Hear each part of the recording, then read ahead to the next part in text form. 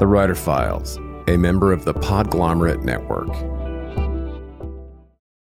I want to mention a great resource for writers, and this month's sponsor, Truth is the Arrow, Mercy is the Bow, a DIY manual for the construction of stories.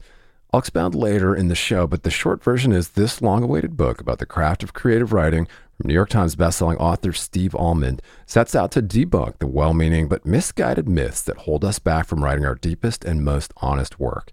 Pick up a copy today of Truth is the Arrow, Mercy is the Bow, wherever you buy books. More soon. Greetings, scribes. I have got some exciting news to share. The Writer Files now has an exclusive Patreon community where subscribers will get exclusive access to uncut ad-free interviews, a writer's happy hour, bonus breakdowns, and content from productivity and publishing experts each month.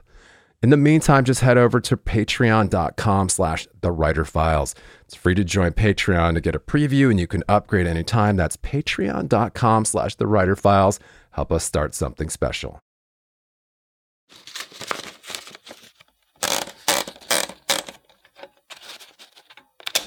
I love to be maybe too honest about how I feel and my processes and what the reality of writing is. And yesterday I was meant to be doing so much work, and I woke up and I just knew that nothing was going to happen. And I just stayed in bed for the entire day. And everyone was like, "Hi, where's the work?" And I just had to be like, it's not coming. It's not coming, because some days I just can't do that. And then actually the day was made better by someone in my amazing team over at Simon & Schuster in the US sent me a screen grab, because Roxane Gay, who I have been obsessed with for most of my reading life, said she gave it 5 stars on Goodreads.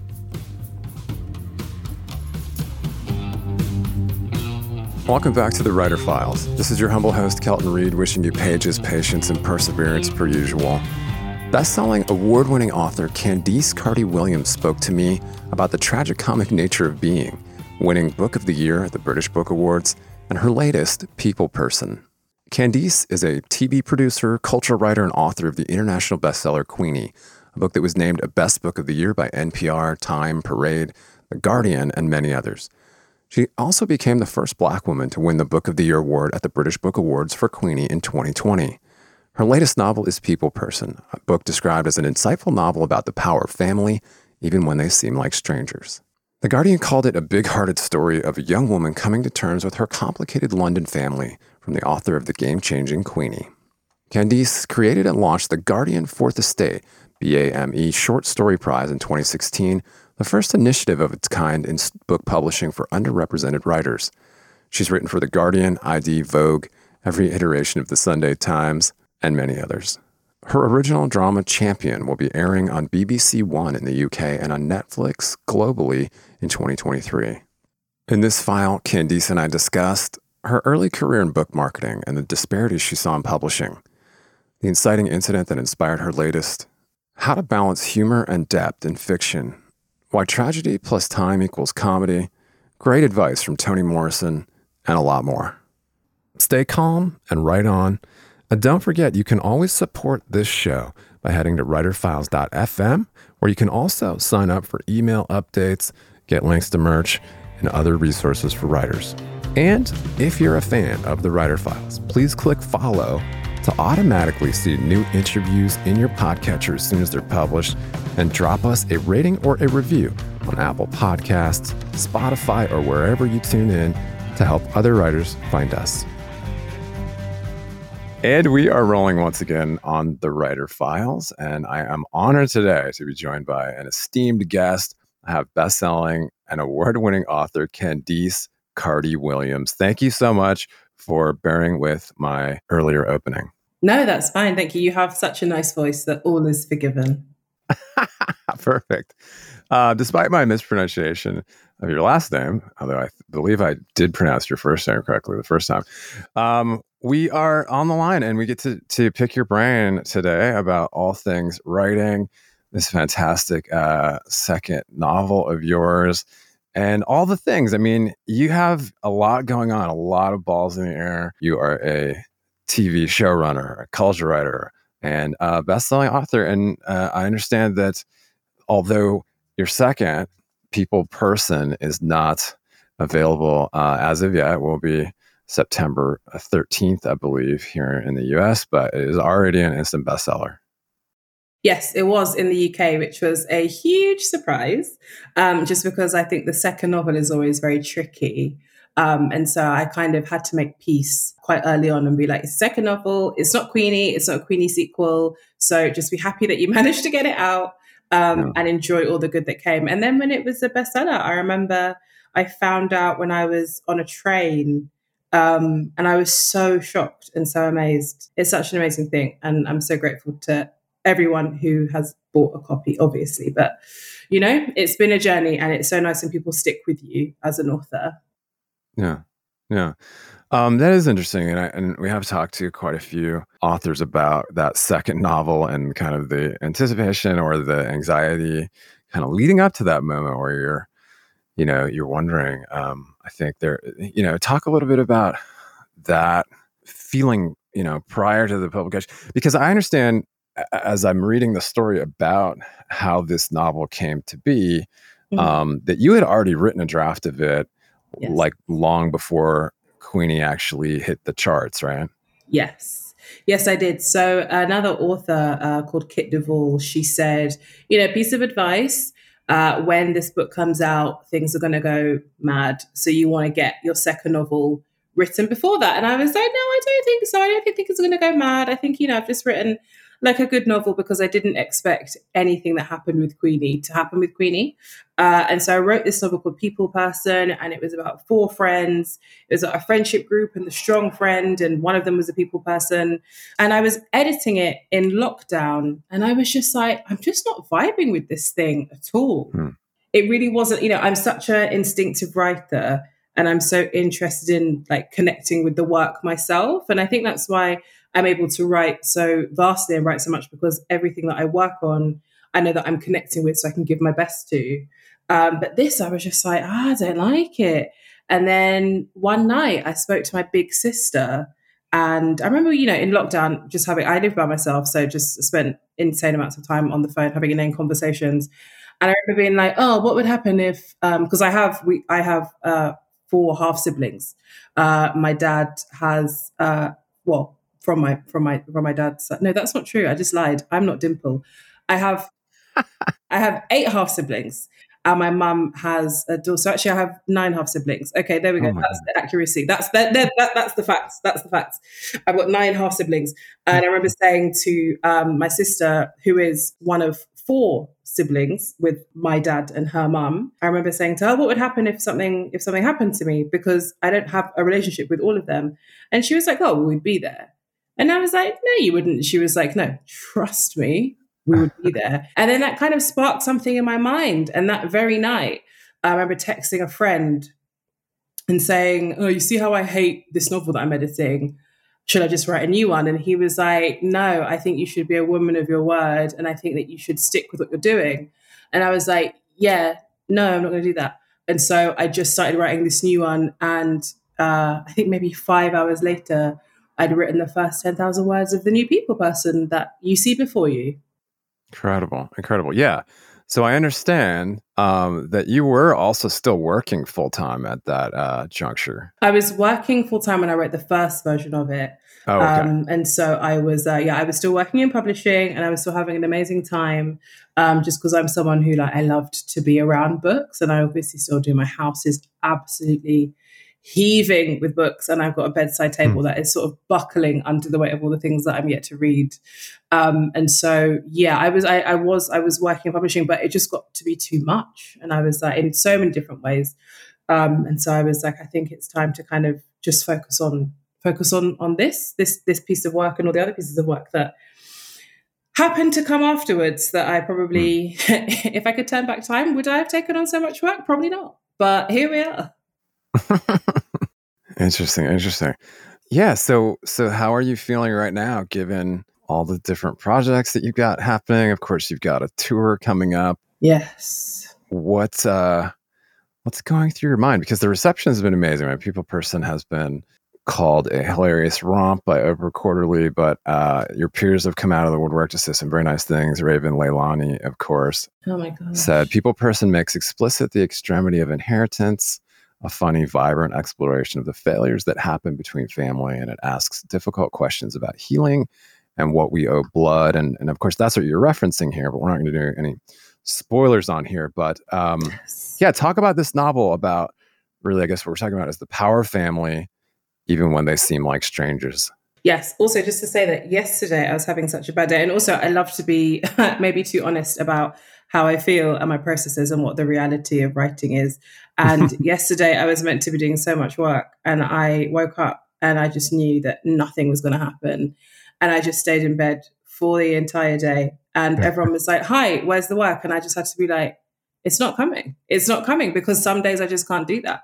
And then actually the day was made better by someone in my amazing team over at Simon & Schuster in the US sent me a screen grab, because Roxane Gay, who I have been obsessed with for most of my reading life, said she gave it 5 stars on Goodreads, and she said that she really loved it. And I was like, what?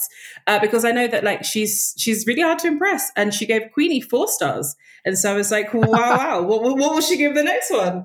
But I shared it on Instagram, and today I have a screenshot right in front of me. I can read it. Oh my God. Do you want to read it? Do you want to read what she said? I will. Candice Carty-Williams' sophomore novel is a charming delight. Here's a big-hearted story about 5 siblings who find a way to become a family. Despite the absence of their itinerant father, there are things I could nitpick, but I love this novel. An incredibly satisfying read. And that's Roxane Gay. Can you believe that? And then today, that's amazing. She shared it on Instagram. She shared what I said, and she said, "This is the best novel I've read this year." Oh, that's amazing. Can you believe it? I know, I was sitting doing some work and I was like, oh, wow, this is really cheering me up.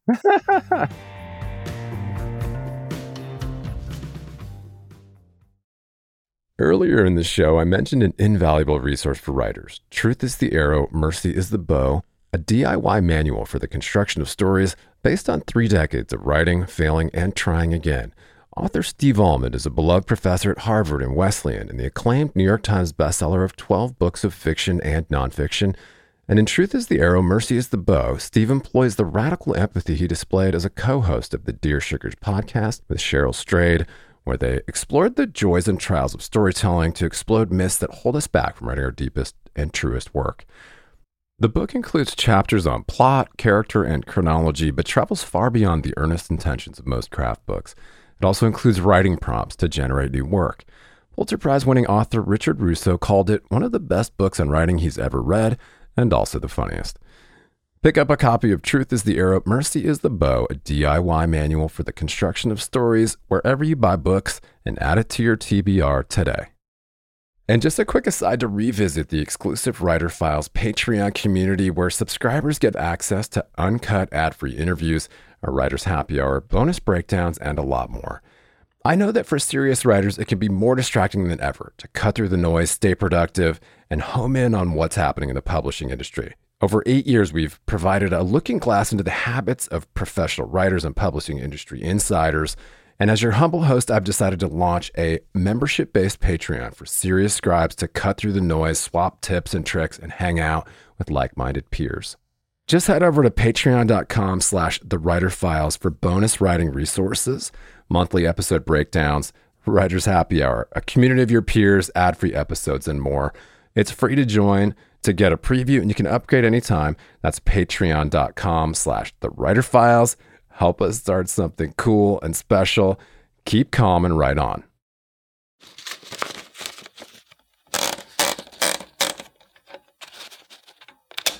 But so when it comes to the actual novel itself, yes. So the central character is Dimple. She is 30. She is an aspiring influencer. And something happens that I will not spoil. And she does not know who to call. She doesn't want to call the police because, you know, as a Black person, I think the relationship with police is not a trusting one at the best of times. And she can't tell her mum. And she doesn't want to involve her mum. And obviously, you know, where is her dad? And she calls her big sister and is like, hey, this thing has happened. And the next thing she knows, all of her half siblings are there. And they're like, okay, we are going to sort this out. And so through these siblings, so there are 5 siblings. There is Nikisha, who is the eldest. There is Danny, who comes after her.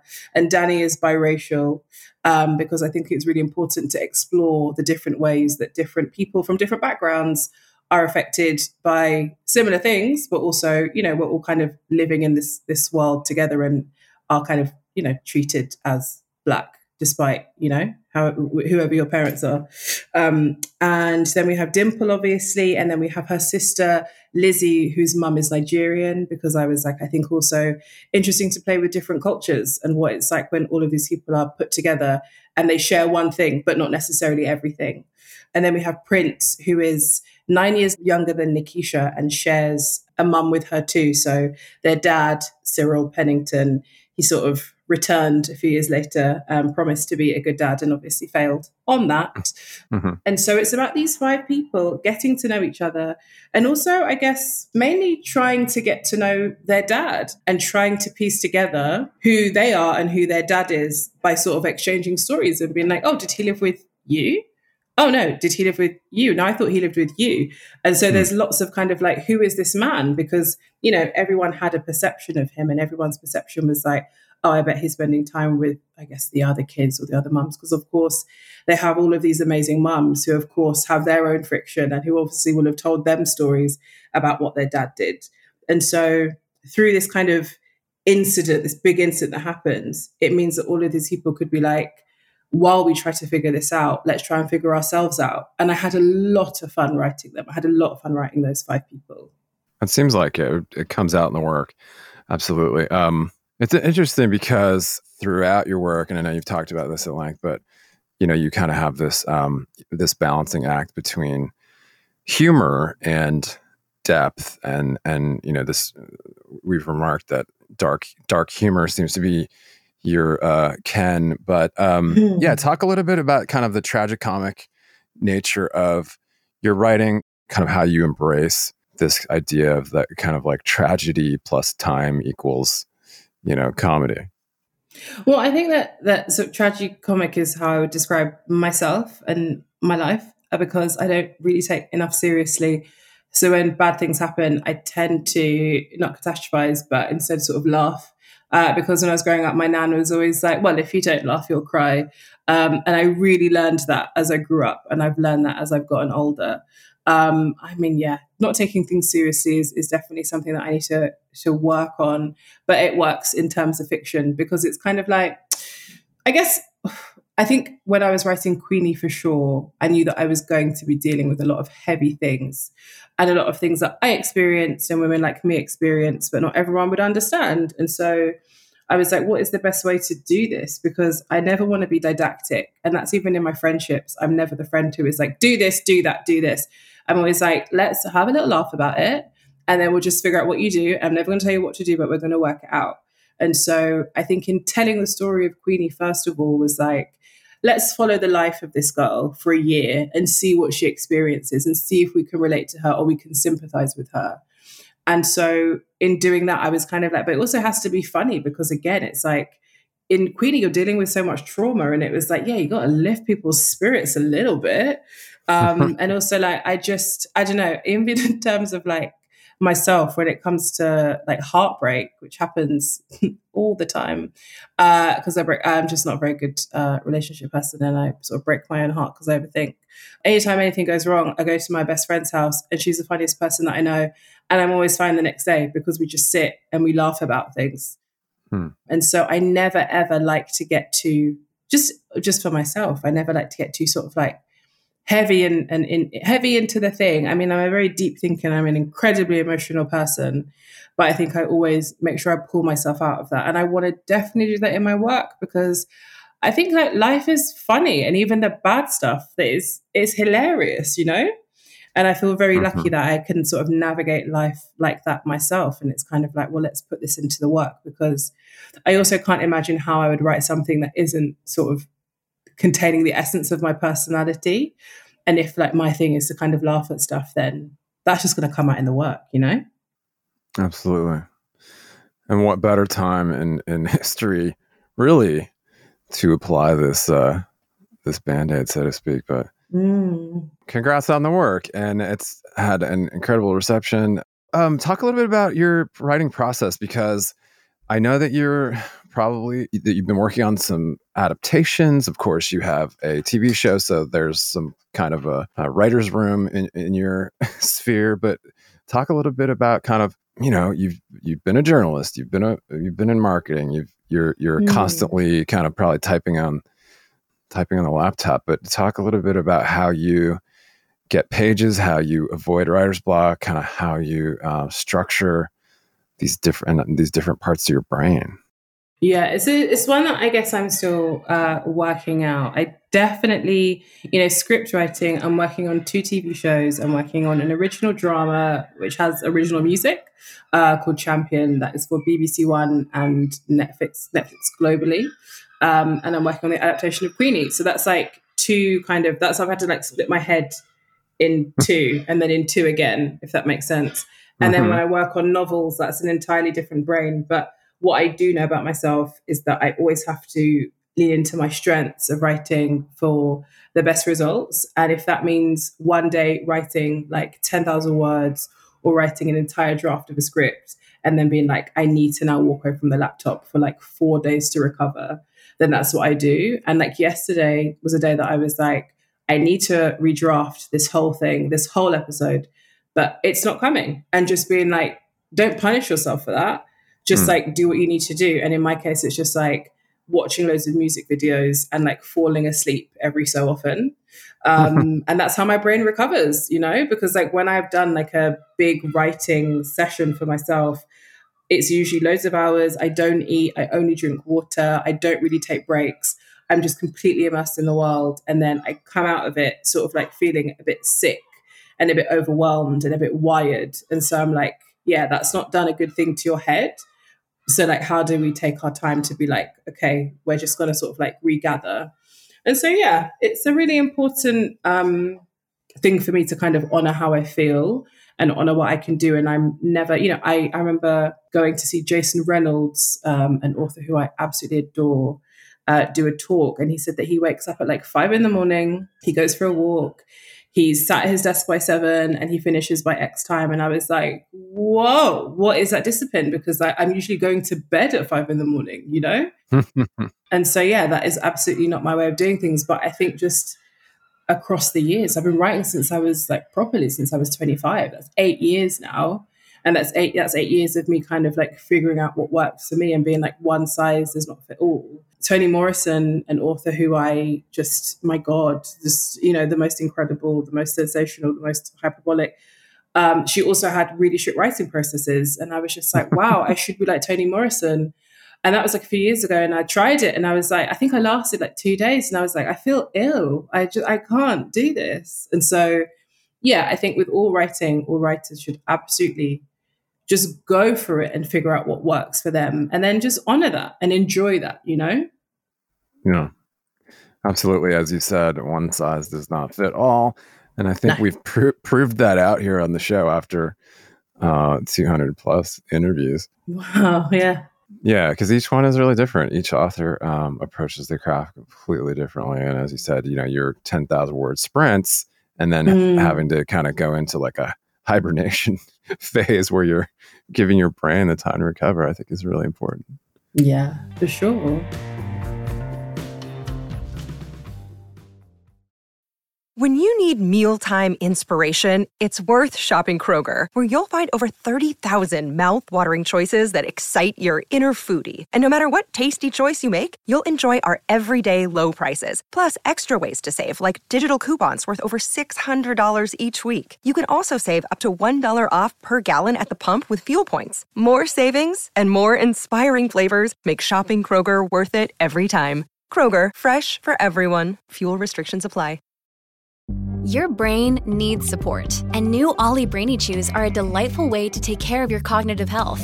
Made with scientifically backed ingredients like Thai ginger, L-theanine, and caffeine, Brainy Chews support healthy brain function and help you find your focus, stay chill, or get energized. Be kind to your mind and get these nootropic chews at ollie.com. That's OLLY.com. These statements have not been evaluated by the Food and Drug Administration. This product is not intended to diagnose, treat, cure, or prevent any disease.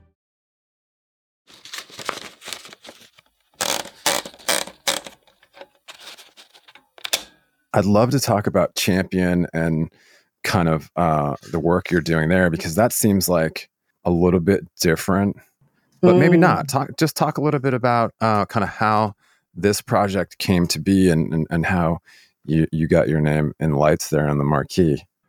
Wow, what a nice way of saying that.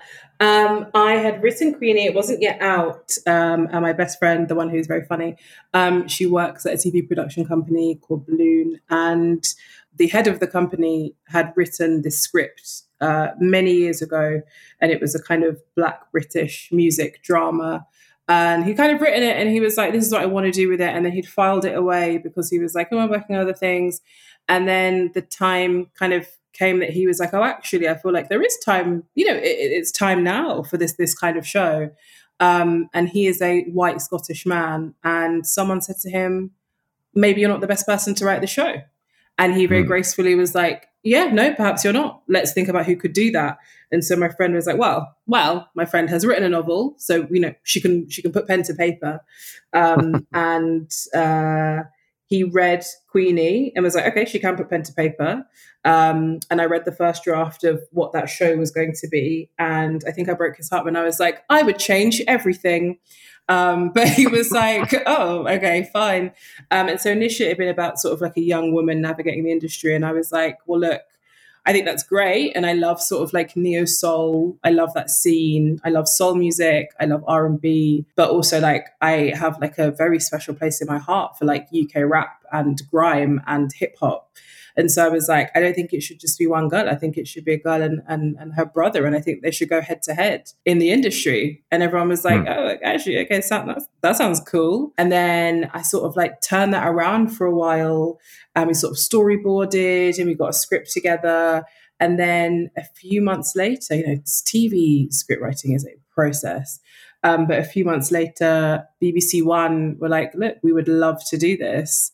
And then I had to pitch it to Netflix. And I think the hard thing about all of this stuff is that when you're a writer, for me anyway, I'm not naturally a talker. And so the idea of having to be like, hi, here's the hard sell of why you should like work on this is like, that's my nightmare. And so they prepped me for it. And I was like, guys, I absolutely hate this. And they were like, yeah, I know, but come on, because you have to do it because, that's the job. And we pitched it to Netflix. And I was driving my car one day and the head of the production company called and were like, well, Netflix are bloody in. And I almost crashed the car. I was like, wow. What? Because that was just a huge thing. Because obviously, like, in the time as well that happened, and even in a couple of years before, Netflix had taken over everything. And so it was just like, whoa, how has this happened? This is like two amazing things. But we are filming now, and it has been a massive journey. It's been a massive journey. I've learned so much. I've learned more than I've wanted to. But it's been really good just to see how things are made and to kind of understand that, you write these characters and then actually people come in and they can get so attached to these characters that they become them in a really amazing, it's kind of amazing, but also like the other day, I went over to one of the actors and, I didn't even go over to him. I went over to one of my colleagues, a choreographer, and I was like, I don't think we should do this thing. And then the actor who was so in character turned around and was like, what? And then we had an argument on stage and I was like, hello, remember who you are? And he was like, oh, sorry. Because like these people have just kind of embodied these characters that I've written. And that's an amazing thing. And I think because there's original music, that is a whole other side to it. And also I think sets me in such good stead for when Queenie is going to be made, because I've kind of learned all the tricks of the trade now. And I have such a good shorthand for being like, this is how you make a TV show. And it's actually now really helpful to be like, you write a script with the production in mind and you're like, oh, I think it would be a nightmare if I set this outside, let me do it internally. All of those things. So your brain is just kind of like taking new things on and applying them. And that's very boring, but I think it's cool. Amazing. Yeah, that's such a cool story. Congrats too. And it must be a little overwhelming, given that this new novel is now kind of demanding some more of your time. But I wanted to ask about, kind of that moment. I think actually even going back to helping to create and launch the Guardian Fourth Estate short story prize. the first inclusive initiative of its kind in book publishing for underrepresented writers, right? Mm-hmm. And going back to that moment and then fast forwarding to the British Book Awards in June 2020, when you became the first Black woman to win the Book of the Year accolade. Those seem to be somehow intertwined, but talk a little bit about, I don't know, kind of this disruption that we're seemingly undergoing in diversity and publishing. And yeah, I don't know if you can tie those things together in under 3 minutes, but. No, I think it's been a really interesting time. When I started that prize, I was 23, so I was a baby. But I just recognized that the industry was not where I wanted to be and not where I was proud to be. Because I came into this publishing house that I really respected and was like, wait, hold on a minute. I'm not working on anything where I can see myself. And there is that amazing Toni Morrison quote about like, if you can't, just like write it or whatever. I'm really bad at remembering quotes, but everyone should know the quote, even though I don't. Basically, I was like, yeah, like this industry needs that. And I think that to kind of bring it back to to start then and bring it back to now, I think change can only happen when there is someone there to just like notice it and facilitate it. And I was when I was working at Fourth Estate, which was an imprint of HarperCollins, I was the only Black person in my imprint and one of very few Black people at HarperCollins at all. And I was always treated with respect. There was not one day that I felt like an outsider. And when I had this idea and took it to them, they were like, yeah, sure, do your thing. And that was really great because they could have been like, absolutely not. And there were so many structures to not let me do that. But of course, they let me do that, which is an amazing thing. But I think that because I was there, I was able to see it. And I think that because we have more people of color, more Black people working in publishing houses, and especially in the UK, and being able to disrupt that system, that's why Queenie was able to come about. But even with Queenie, I think we met 13 publishers overall, me and my agent. And there were so many people who were like, oh, we just don't know how we publish it because we don't have any Black people working here. Or like, oh, it just won't sell because there's no appetite for it. And now that's not the case. Now there are so many people of color, Black people working publishing houses in the UK who are like, no, let's get this to happen. Let's make it work. And so I think that, it's been very slow and steady, but I think that's how we actually build these communities and these spaces and we build change, because it's not just going to happen overnight. And as I say, like I needed to be at Fourth Estate to start that prize. And all of these editors of color and sales people of color and publicity people of color need to be in the publishing houses to keep facilitating this change. And I hope that has tied the two things together for you neatly. I'm so sorry to do that to you, but we really do appreciate your words, your wisdom, your work. No, I love it. People Person is the newest novel. We'll look out for Champion. I'm going to point your home base in the book, of course. You are at CandiceCarty-Williams.com. Please come back and talk with us again in the future. And again, thank you so much. Of course I will. Thank you so much for having me. Thanks so much for joining us for this file. And if you're a fan of the show, simply head over to writerfiles.fm for more. That's writerfiles.fm. Wait, I have it right here. Sorry. If there's a book you want to read, but it hasn't been written yet, then you must write it. Is that the one? Yes, that is it. Rather than see it, be it, or whatever you said it was. that was somebody else. All right. Thank you, Candice. We'll be in touch very soon, and congrats on everything. Thank you so much. All right. Have a good one. You too.